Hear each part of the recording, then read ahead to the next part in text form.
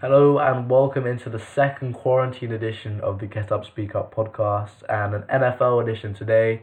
We're going to have NFL fan Tom Sellers calling the podcast from the Czech Republic to break down the 2020 NFL draft. Before we get into that, there's been much debate and uncertainty regarding the NFL season, OTAs, training camp, the length of the season, etc. But recently a few of these things have become clear and I just wanted to outline them at the top of the podcast. Firstly, the NFL have confirmed that the schedule for the 2020 season will be released on Thursday, May the 7th, which is on track with when it would normally be released. The schedule will be made on the basis that we will have a full NFL season with all games being held at the team stadia rather than at a neutral location, which was previously discussed. But sadly for us UK and international fans, the 4 games scheduled to take place in London as part of the international series have been scrapped, so it's not all good news from the commissioner, but it is good news. The schedule will be on time and us fans can see when our teams will be playing who in the upcoming season. Pro Football Talk had an article saying that there's an extremely small, that's a direct quote, extremely small chance that there's no NFL season in 2020. A little bit of a double negative there, but essentially there's an extremely big chance that there will be an NFL season, which is of course great news. This optimism is because of the expected advances in testing by the start of August, particularly concerning the availability of testing. There's a lot of talk about the optics of if frontline healthcare workers can't get their hands on tests, there's no way sports leagues should be able to get their hands on hundreds of thousands, if not millions. But it's predicted that come August, tests will be widely available enough to justify the NFL getting the requisite number of tests that they would need to have the season we're all longing for. So some good news for us NFL fans. The schedule will be released on time and the NFL season is expected to go ahead as planned.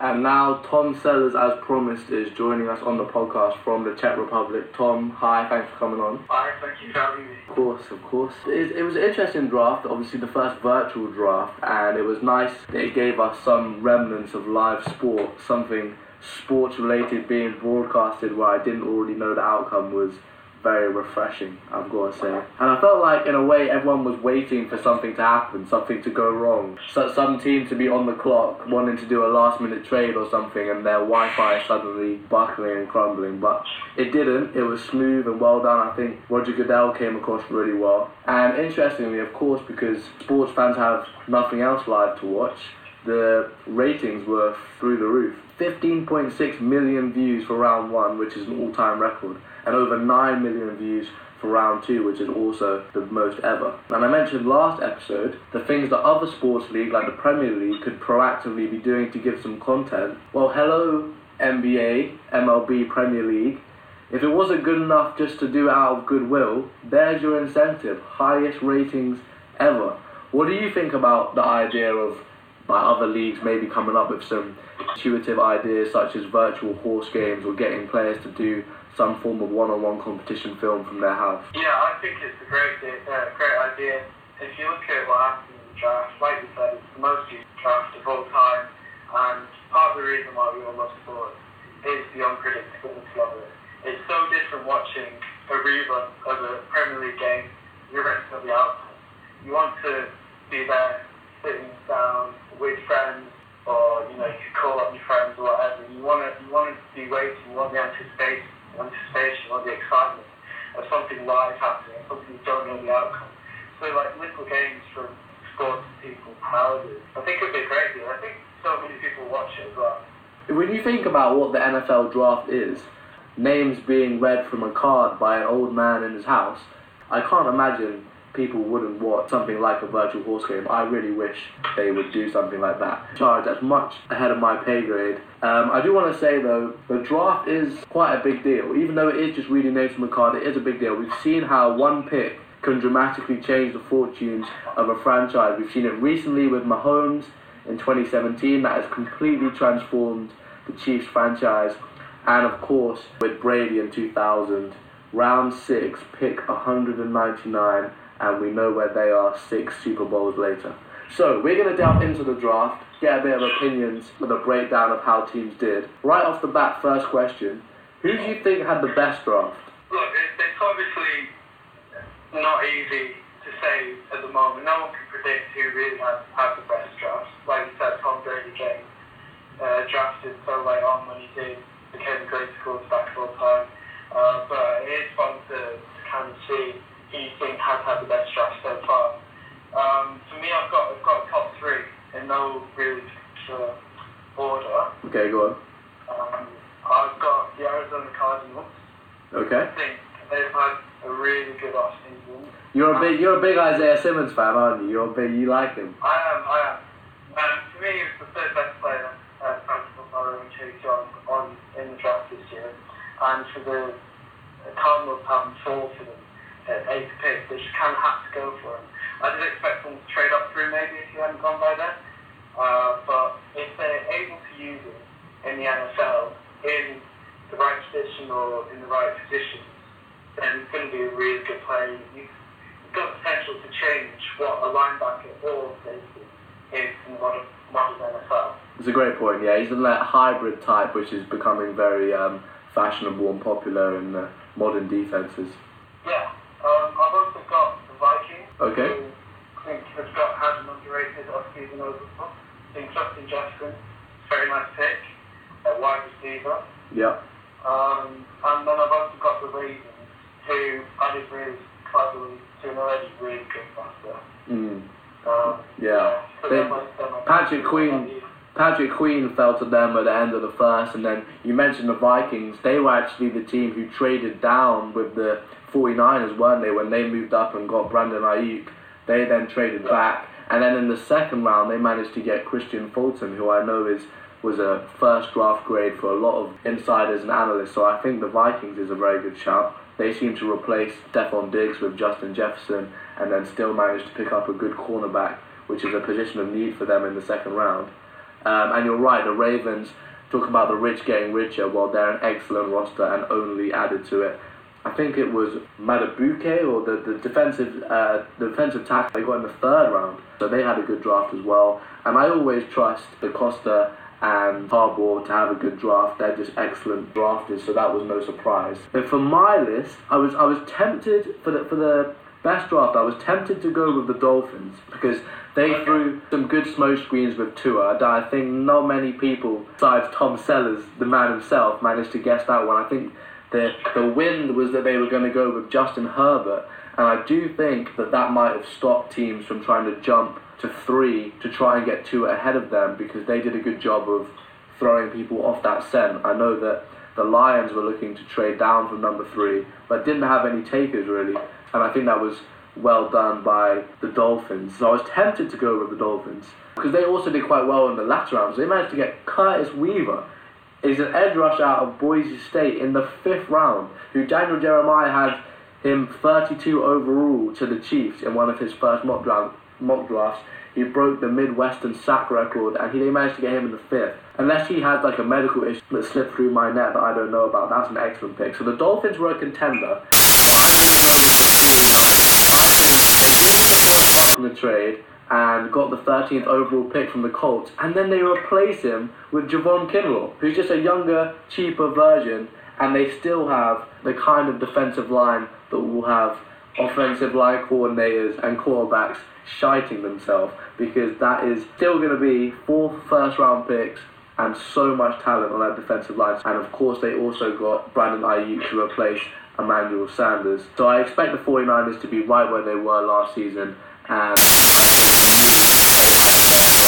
what do you think about the Niners? Yeah, I think that's a good shout. Look, not many teams had terrible drafts this year, so there are quite a few teams that you can say had the best drafts. I think the way that the draft board was set out and the way that the picks came in, it did kind of suit the majority of teams with the positions that they need to fill in the draft. So, yeah, no, I agree with you, very good. I also just wanted to quickly throw out an honourable mention to the Jacksonville Jaguars, who don't seem to be getting any love from anyone right now because they're supposedly tanking for Trevor Lawrence. But I do want to say that I think they had an excellent draft, in particular an excellent first round. They took CJ Henderson with the 9th overall pick, which I think is a good pick. They've lost Jalen Ramsey, they've lost AJ Boye over the last 2 years, who were big-time cornerbacks. CJ Henson is a big-time athlete. And then they got Kayvon Chaisson from LSU, which was a steal at 20. Not only does he have the best name in the NFL draft, I reckon he's probably the second best edge rusher of the entire draft class. And to get the second best edge rusher in the entire draft class, the 20th overall pick without trading up, I think is excellent work from Jacksonville. And if they can get some good pieces together, pairing Chaisson with Josh Allen, who was their 5th overall pick last season, then you could be looking at a version of Saxonville 2.0. So a team that's getting no love, I'm going to give a bit of love and give an honourable mention to the Jacksonville Jaguars. I think they had a good draft, particularly the first round. Fair enough. You buying any Minshew Mania stock, or are they tanking? No, I would say that the Jacksonville Jaguars are tanking. To me, they've got possibly the worst roster in the NFL, and I don't really see where they're going to get many wins from this season. I'm definitely not going. He's not buying it. No, you're right. I think it's tight between them and the Jets for the worst roster in the NFL. I'd probably go with the Jaguars as well. Okay, so that was heaping out a bit of praise. Now how about a bit of criticism? Who do you have as the worst draft this year? For me, I would say that the Patriots have the worst draft. Ooh, wow. A team that lost, the greatest quarterback of all time in the off-season, and desperate for skilled players in the whole team, and really underwhelming roster at the moment. They have got Bill Belichick, who's a great coach full time. Yeah. But their roster is really lacking. They need a bit of skill, a bit of energy, a bit of youth, and they traded out in the first round, and they're just really underwhelmed to me. So I would say the Patriots, and then I would give an honourable mention to the team that everybody's talking about in terms of having a bad draft, and that's the Green Bay Packers. Yeah. Who could have gone all out, could have tried to win now with Aaron Rodgers, but they've decided to build for the future, possibly a bit too soon. But I don't think it's as bad as everyone's talking about. What do you think? Well, the Green Bay Packers were my honourable mention as well. I think it's difficult to manage to piss off your entire fan base and your franchise quarterback with one pick, but they managed to do that. And I think that kind of pick speaks to the kind of team who are so scared of ever being bad that they'll never be great, if you get what I mean. They're so worried about the future, they'll never seize the moment. And they were in the NFC Championship game last season. They were right there. They got mauled by the 49ers and it wasn't even close. But they were one game away. And you have there on the board when you move up, you have KJ Hamler, the speedster. You had Denzel Mims. You had Patrick Queen to stop you getting run over by Raheem Mostert in the NFC Championship game. And you get a guy to hold a clipboard for a couple years. It just doesn't make any sense to me in terms of Aaron Rodgers is a generational talent, and you should be surrounding him with the kind of weapons that he needs to get to the Super Bowl. When he was so close with Devontae Adams and the Aaron Jones, the running back, and that was about it. And you don't get him a linebacker when Patrick Queen is right there to stop the run, stop the bleeding like you could have last season. You don't get him another wide receiver. I mean, they got Devin Funchess in free agency, but I mean, he's not exactly setting the world alight. I would have loved to have seen them there get like a KJ Hamler or a Denzel Mims, and then if they didn't go offense, at least get like a Patrick Queen, something to stop the run. I just think having someone who's not going to be on the field is a bit of a head scratcher for me. And then my worst draft wasn't the New England Patriots. I quite like Kyle Duggar. I think that's quite a good pick. I think he's a freaky athlete, and I think they went for those hybrid guys like Uche out of Michigan, the linebacker, and Kyle Duggar. I think I trust Belichick. I really just trust Belichick.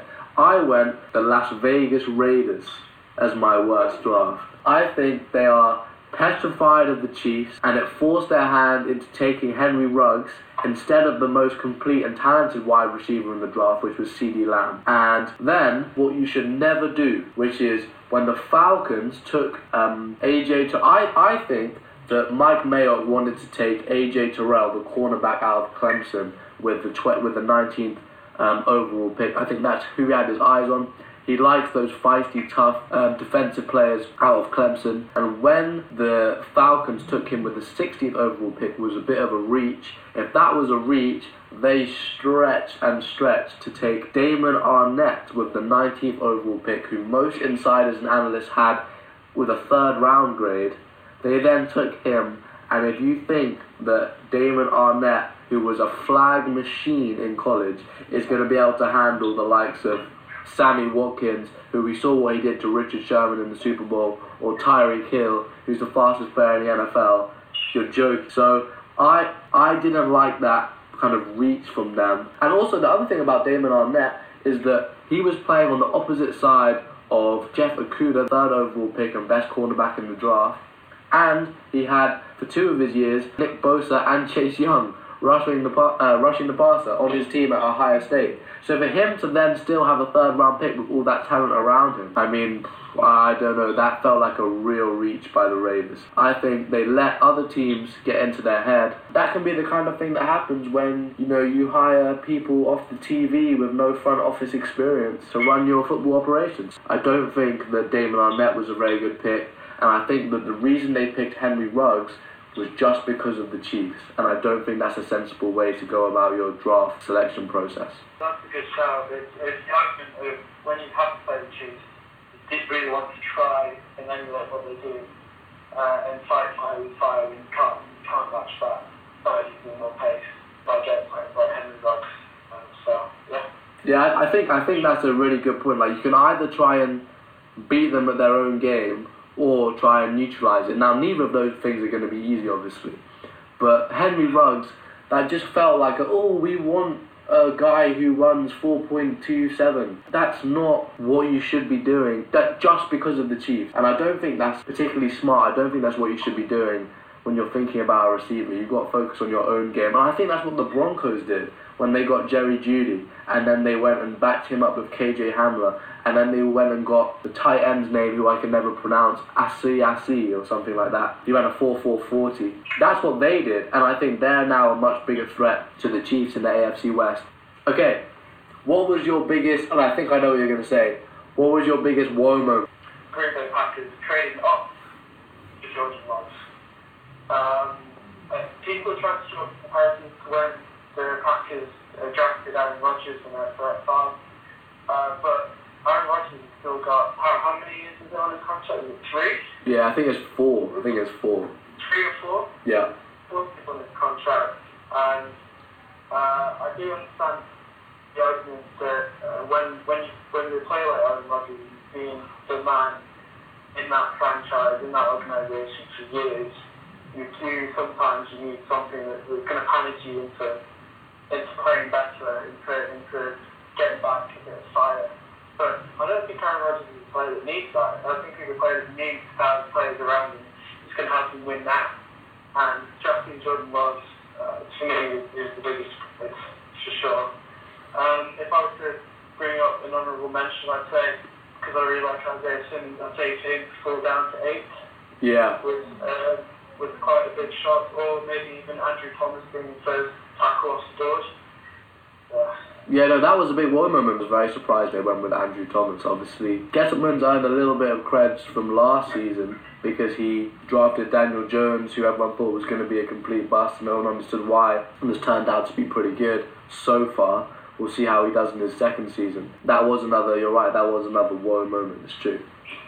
I was just going to say about the Green Bay Packers. You made a good point about the comparison to when they drafted Rodgers when they had Favre. The thing that a lot of people don't know and aren't appreciating is that when the Packers drafted Rodgers, 2 things were different to this situation. One, Brett Favre was tiptoeing in and out of deciding to retire. He kept saying that he might retire, he might not, creating uncertainty around the quarterback position, which is the position in the NFL which you should never have uncertainty if you want to be a successful franchise.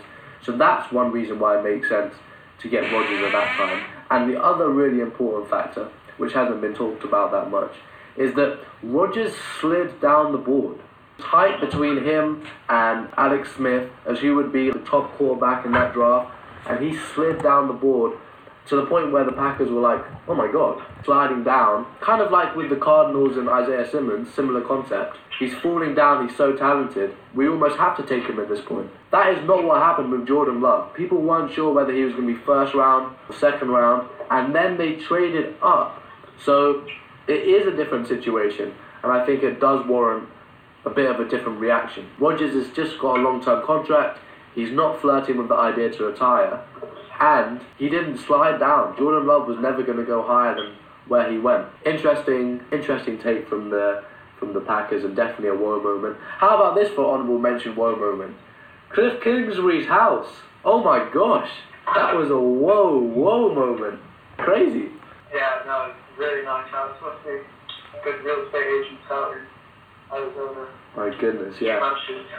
Phew, that house was crazy. You need to get out to Arizona and get some of that.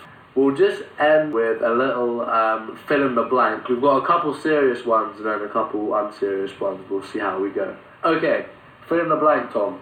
Blank will have the biggest immediate impact on their team. Chase Young will have the biggest immediate impact on their team. It's a player that we haven't talked about much in the podcast so far. Yeah.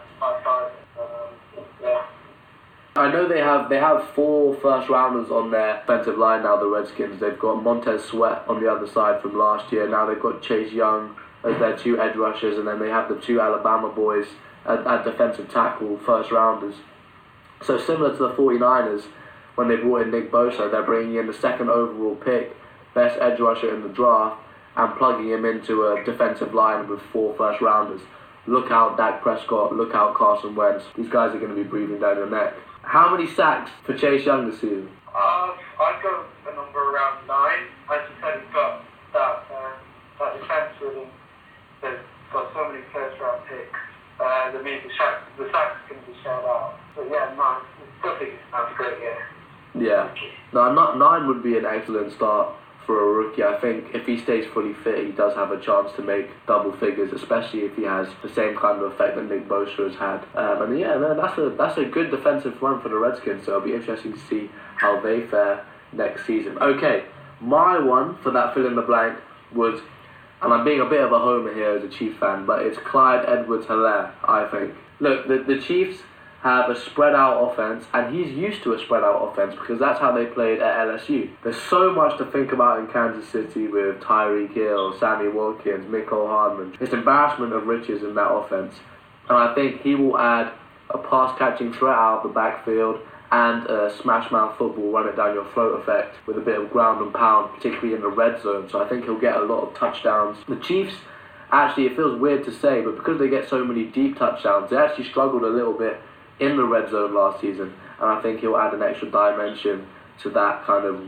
their red zone packages. He'll be getting a lot of touchdowns, so I think he'll have a big immediate effect on the Chiefs. So the next fill in the blank will be the wide receiver drafted in the first round with the most receiving yards this season. Who you got? Oh, I've been struggling to decide between 2. I think Jerry Jeudy at the Broncos. It's very nice. An exciting team. We've got many players on there. We've got lots of targets. And then I've also got Justin Jefferson at the Vikings. So I'm struggling to decide between those 2. What do you think?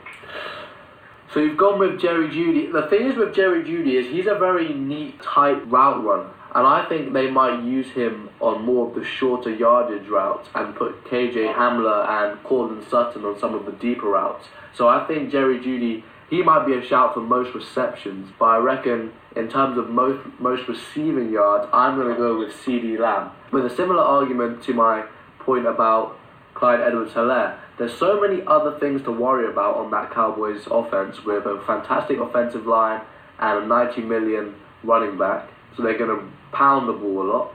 And then, of course, they've got Amari Cooper, the $100 million man, on the other side, attracting double teams. So CeeDee Lamb is going to get a lot of one-on-ones, which is something he's not used to. He's been used to double teams in college. His running after the catch ability is one of the best I've ever seen coming out of college. So I'm going to have CeeDee Lamb as most receiving yards. I can see him and Dak Prescott linking up well. So I'm going to go with CeeDee Lamb as my wide receiver with the most receiving yards. But we'll see. We will see. Okay, right, the next fill in the blank. After seeing Cliff Kingsbury's house, the number of girls who asked for his number was blank. What? It's quite like a Playboy Mansion type. It was, wasn't it? It was, and he was absolutely loving, like he was milking that. Yeah. You gonna put a number? Yeah, no. I'd say a third of the people that watch this. I might be losing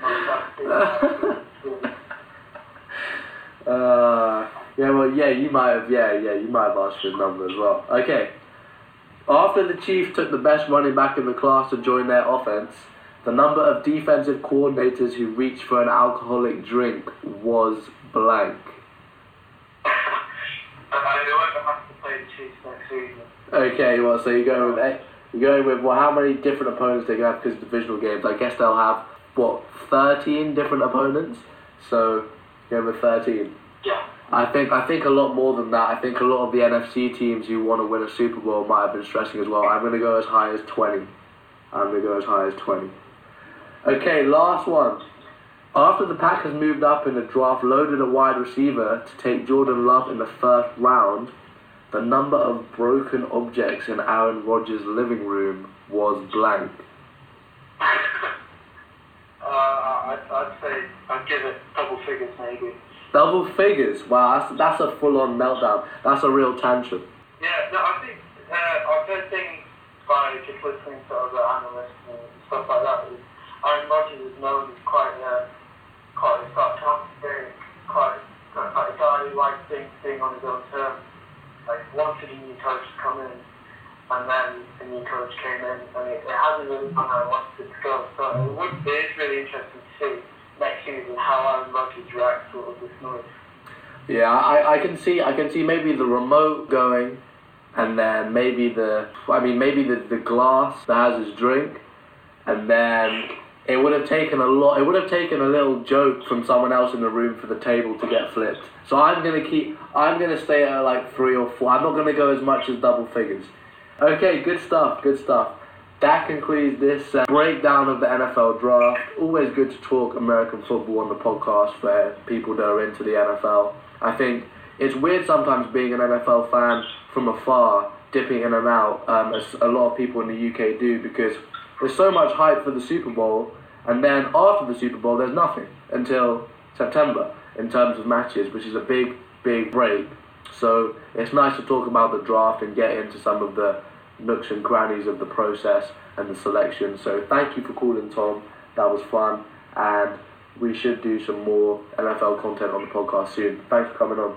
Thank you for having me. As like an NFL fan, just really getting to understand the NFL. It'll be interesting to hear what whoever listens to this podcast has to say about what we said today. Yeah, it would be. It definitely would be. I think it's always fun to talk about the NFL from a UK fan's perspective or international fan's perspective, because all of the content really that we listen to is from the US, where they're so used to the sport being their number one sport and everyone's so familiar with the terminology and all the processes. But it's actually a very complicated, multifaceted league, and there's a lot of nuance to all the decisions which you need to understand before you can fully appreciate all the things that are going on in the league. And I think understanding the draft process is a great way to start that kind of journey and learning. So always good to talk about American football, and always good to talk about the draft. Hopefully more American football content coming. But yeah, that concludes this episode of Get Up Speak Up. Thank you for listening as always.